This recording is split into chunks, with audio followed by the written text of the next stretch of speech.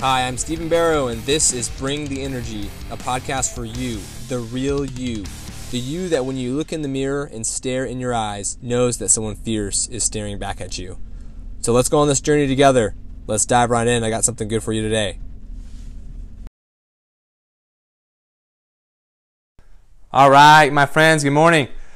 I am super excited to be with you today. I have to say, I've been doing quite a few interviews this last week, and it's really interesting given everything that's going on with COVID-19, the insights that I'm getting from these interviews and what I'm observing in the world around me. And just last night, this morning, I had something on my mind that I just really wanted to share, and it's coming out of all these interviews, and it's a trend that I'm seeing. And I hope that I'm able to convey this in a way that's valuable to you. Okay?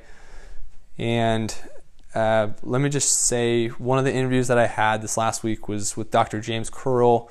He's an economist, and he had some insight about the $2 trillion package that was approved that some have been calling a stimulus package for the economy.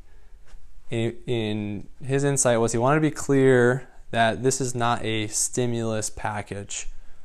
All right, the government does not want to stimulate the economy right now. What they want to do is to freeze the economy. If it was up to them, they would just stop everything as it is today, put it all in cryogenics, just freeze it all. And then after COVID-19 passes, they can just pop it in the microwave, heat it up, and bam, we're off racing again. That would be the government's perfect scenario, is to just pause everything until the sickness passes, or at least until we can get a handle on it and gain some traction on controlling it or beating it or what have you. Okay, so right now the interest of government leaders is for the economy to essentially stop. They don't want people interacting. They don't want, if they really wanted to stimulate the economy, then they would bring everyone back to work and, let people gather and meet. But they don't want that because that would spread COVID-19 faster. So they're trying to freeze it, right? So this kind of has this unique effect on everyone because it creates this period of waiting, right? Nobody knows exactly when COVID-19 is going to stop spreading so quickly, or how long it's going to take for us to have, a big enough population of people who are immune to COVID-19, or for us to have a reliable vaccine. So it's like we're kind of waiting for that, and there's different projections as to when that's going to be, and there's different projections as to the impact of the economy. And now, here's where it gets down to you, because I am sure you have been wondering how this all impacts you. Regardless of your situation, whether you're single or married or what have you, working or not, you're wondering, what does this mean, and how long are we going to be in isolation? How long are we going to be waiting? All right. So with that spirit and intent, I want to share something that has meant a lot to my family, and it has to do with a Dr. Seuss book. Right? There's a book. It's fabulous. It's called "Oh, the Places You'll Go," and I love that book. Both Katie and I love it so much that we've bought a copy for each of our children. And there's a tradition that we do at the end of every school year. We give this copy of the book to their teacher to sign it, kind of like used to do with a yearbook, where like everyone says, have a great summer or whatever. Well, we give it to their teacher, and they write, their note and their well wishes. And so the idea is that when they turn 18, not 18 or whatever, however old you are when you graduate high school and you go on to college, you'll have this book that you can look at as like a memory book with all the great people who have influenced your life. And then obviously the message of this book is inspiring, and it's meant to lift your vision about who you are and what you can accomplish. Okay, so if you haven't read that book, I highly recommend it. It's a children's book. It's a short read, but it's fabulous. And it talks about, like there's the main character doesn't have, it's not like there's a specific name for the main character, but you kind of see how they progress through the book. And it's like they're starting their journey, and they're all excited, and they have great momentum, and they have all the right tools to succeed. And then there's a spot in the book where that momentum shifts, and they encounter a hardship. Okay, so I cannot reproduce the power of Dr. Seuss's words here, so I hope you don't mind. I'm going to read some selections from this book. So keep in mind, up until this point, the main character has had tremendous momentum moving in the direction that they are wanting to go. But then they stop. So this is what they say, quote, "Accept when you don't, because sometimes you won't. I'm sorry to say so, but sadly it's true that bang-ups and hang-ups can happen to you. You'll get all hung up in a prickly perch, and your gang will fly on. You'll be left in a lurch. You'll come down from the lurch with an unpleasant bump, and the chances are then that you'll be in a slump. And when you're in a slump, you're not in for much fun. Unslumping yourself is not easily done. You'll come to a place where the streets are not marked. Some windows are lighted, but mostly they're darked. A place you could sprain both your elbow and chin. Do you dare to stay out? Do you dare to go in? How much can you lose? How much can you win? And if you go in, should you turn left or right?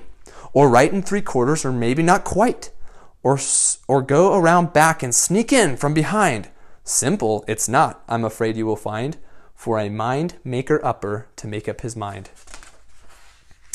You'll get so confused that you'll start into race down long wiggled roads at a break-necking pace, and grind on for miles across weirdish wild space, headed, I fear, toward a most useless place, the waiting place.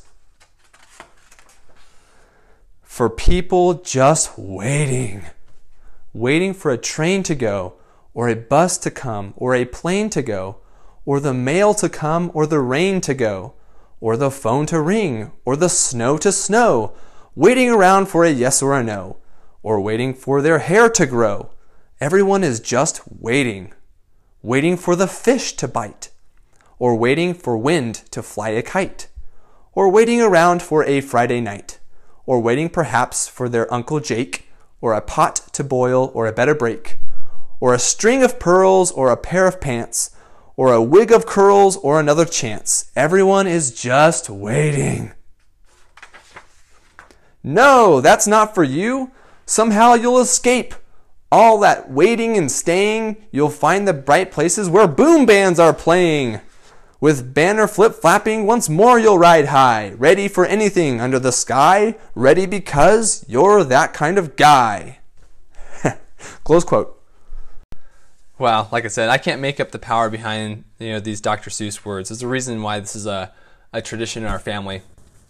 So in the last week, I've had the opportunity to interview some really wonderful people, and between those interviews and some information that I've been reading from really good sources and peer-reviewed journals, I can see that this concept of a waiting place that Dr. Seuss so eloquently painted is really becoming a norm right now due to COVID-19 and everyone being essentially on lockdown. Now, let me give some examples. So, for example, engineering students that are in college, and this isn't specific to engineering, but I'm going to give it from an engineer's perspective, which is the internship between your junior and senior year is probably the most important internship you can get. Because you get to the end of that internship, and if you've done a good job, typically they give you an offer to come back full time after you've gone back to school and finished your senior year. And so there's this momentum that really builds that summer. You've taken all of this core curriculum at school, and you're applying it to your job, and then it leads to this future employment. And so if you miss out on that, then you're really kind of fighting an uphill battle. Not impossible, but definitely a lot harder. And so there were a lot of students that had jobs lined up for the summer internships with reputable companies, and they were just pumped up and excited because they knew this was going to be an opportunity to continue their growth in that momentum. And a lot of those opportunities have been reneged, right? So those offers were extended sometime between like September and November for the most part, and so they were going to finish out their year and start probably April, May. Well, in March, a lot of these companies have started reaching out to them and said, sorry, everything's on lockdown, so we can't. We're kind of waiting. So you have a whole pool of people who are waiting that are students. Another example, this is coming from the Association of American Medical Colleges. And so that's the organization that distributes the MCAT. They reported, since in the period between 2015 2017, about 186,000 people took the MCAT. And so do the math, that's roughly 80,000 per year. Well, the MCAT was canceled for this year, so that means, good guess of about 80,000 people who were anticipating taking the MCAT with the hopes of getting into medical school this fall now do not have the opportunity to take it. Ugh! I mean, wow, 80,000 people, and that's just this one example. The same holds true for other acceptance exams. I mean, just look it up. Think about like the DAT or whatever program you're trying to get into that depends on a standardized test that's offered, a few times of the year, and that's been canceled, right? So your life's on hold. Or think about just, families with kids that are in school, right? Like you have a rhythm to your life and you kind of rely on the kids leaving the house for 8 hours a day, if your kids are in public schools or something, and they get educated and they come home and at the end of the day, and that's kind of your rhythm. Well, school's canceled, and boy, I mean, that's a really big impact, especially, might I add, for seniors, right? So even if COVID-19 kind of runs its course and we're able to start college, let's say this fall. Well, if you haven't been doing something really active since March, you're talking about 6 months of just downtime, and say, woohoo, 6 months of summer, this is great. But no, that you can read a myriad of studies that shows that your brain needs to be regularly challenged, and you need to be regularly engaged in this education process.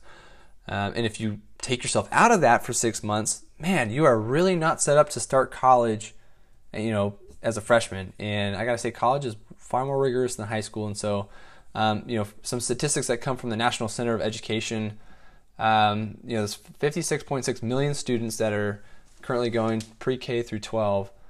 And let's see, about like 3.7 million are expected to graduate this year, right? So that's 3.7 million people who are potentially planning on going to college in the fall, who are graduating and might be at risk to just fall into this slump because they don't know what to do for 6 months. And so they kind of default to just whatever is available and maybe just binge watch Netflix or something, or keep recording TikTok videos all summer. And if that's what you do, then boy, there's going to be, pert near 4 million kids that are just not set up to start college in the fall. So my question is this: what are you going to do about it? Are you a helpless victim, or are you an indispensable linchpin? So if you are a parent and your kids fall into this category, of these statistics by the National Center of Education, it's on your heads, right? It's on your head to pivot quickly so your kids don't suffer, right? So that your college-bound student is ready, or whether your child is one of the 1.4 million that are in pre-K, so that they're emotionally ready to go into kindergarten next year, or the 35.5 million that are pre-K through 8 that still largely rely on the influence of their home to set the pace for their education, right? They're largely not autonomous people yet. They they really rely on the schedule that the parents set to kind of keep them moving. So that's one thought, right? If you're a parent, don't get stuck in this waiting place. Many people are defaulting to play the part of a victim. They say that because of their changing circumstances, they can't do anything about it. But when it really comes down to the choice, and if you're really honest with yourself, is it because you can't or because you won't? Because I promise you, the linchpins of the world haven't skipped a beat, right? They've pivoted. They figured this out. Or at least they're trying to, and you can see them. They're moving and grooving. And I want to, I'll get to this, which is, like, again, part of my interviews in the last week. I found examples of these linchpins that are just pivoting. Yeah, and some of those are I chatted with a banker, and I wanted to understand how COVID-19 and this whole situation is impacting the whole banking world. And so this banker has a career as a mortgage broker, a specific type of mortgage, and that's his aspiration, to get good at that craft. Well, his particular bank, and lots of banks, by the way, are not they're not generating any new loans in the mortgage space right now.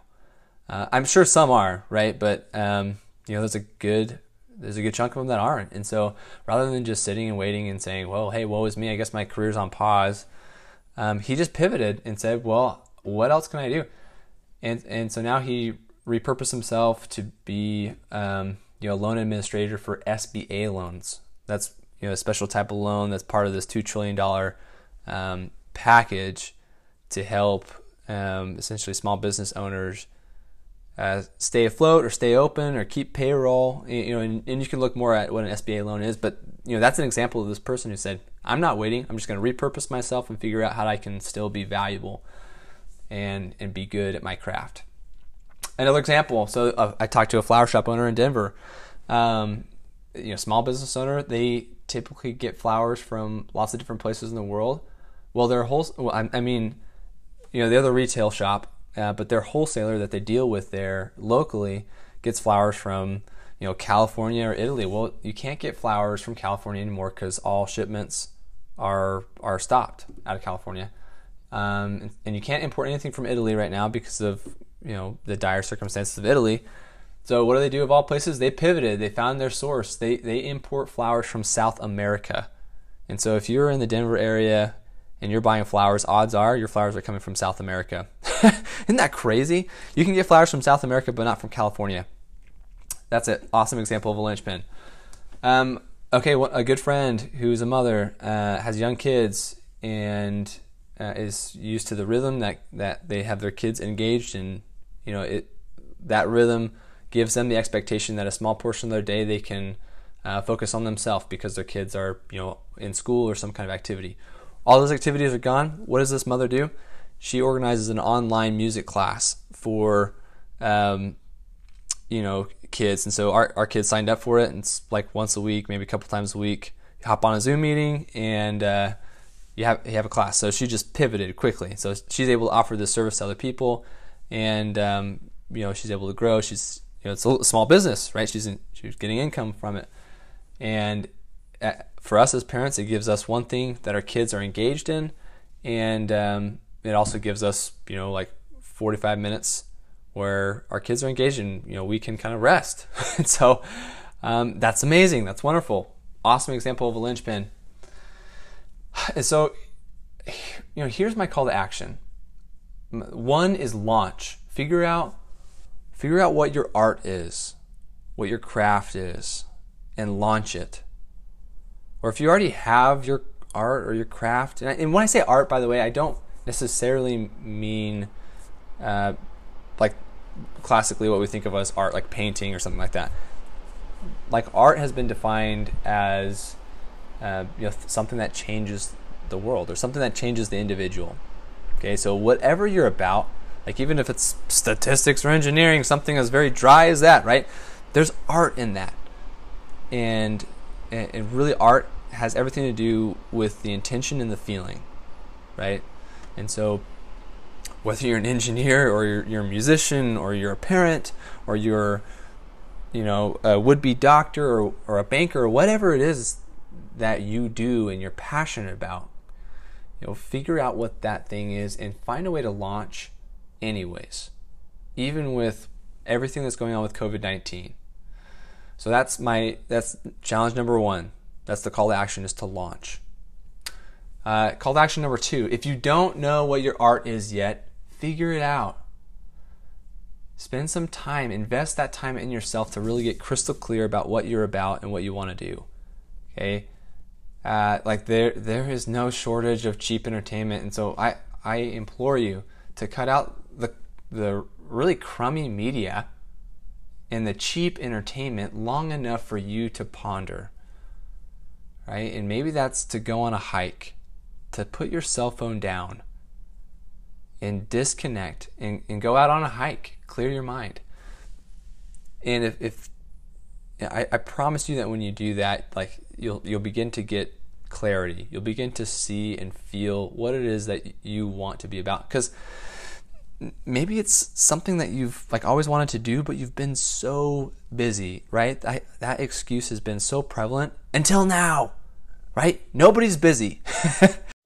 Yeah, excuse me. Like I said, nobody's busy with superfluous stuff. So if you need some tips on getting clarity, or if you just need help with it, then I'm always happy to chat. Reach out to me. I'm on LinkedIn, Stephen Barrow, or Stephen.barrow@PatronusEnergy.com.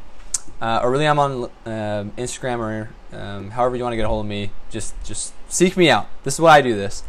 And like I said, the reason why I make these productions is I want to share a little bit about myself and my ideas and what I'm seeing and observing. But it's ultimately because I love and care about you. All right. So ultimately, it bears repeating that when it really comes down to the choice, and again, if we are honest with ourselves about how we are handling our time and really our art and our greatest passion, even through this great challenge, the one that's presented by COVID-19, in that, the great lie is kind of creeping into our mind about like, no, you can't, no, you have to wait. You need to go to that waiting place. If you're really honest with yourself, is it because you can't, or is it because you won't?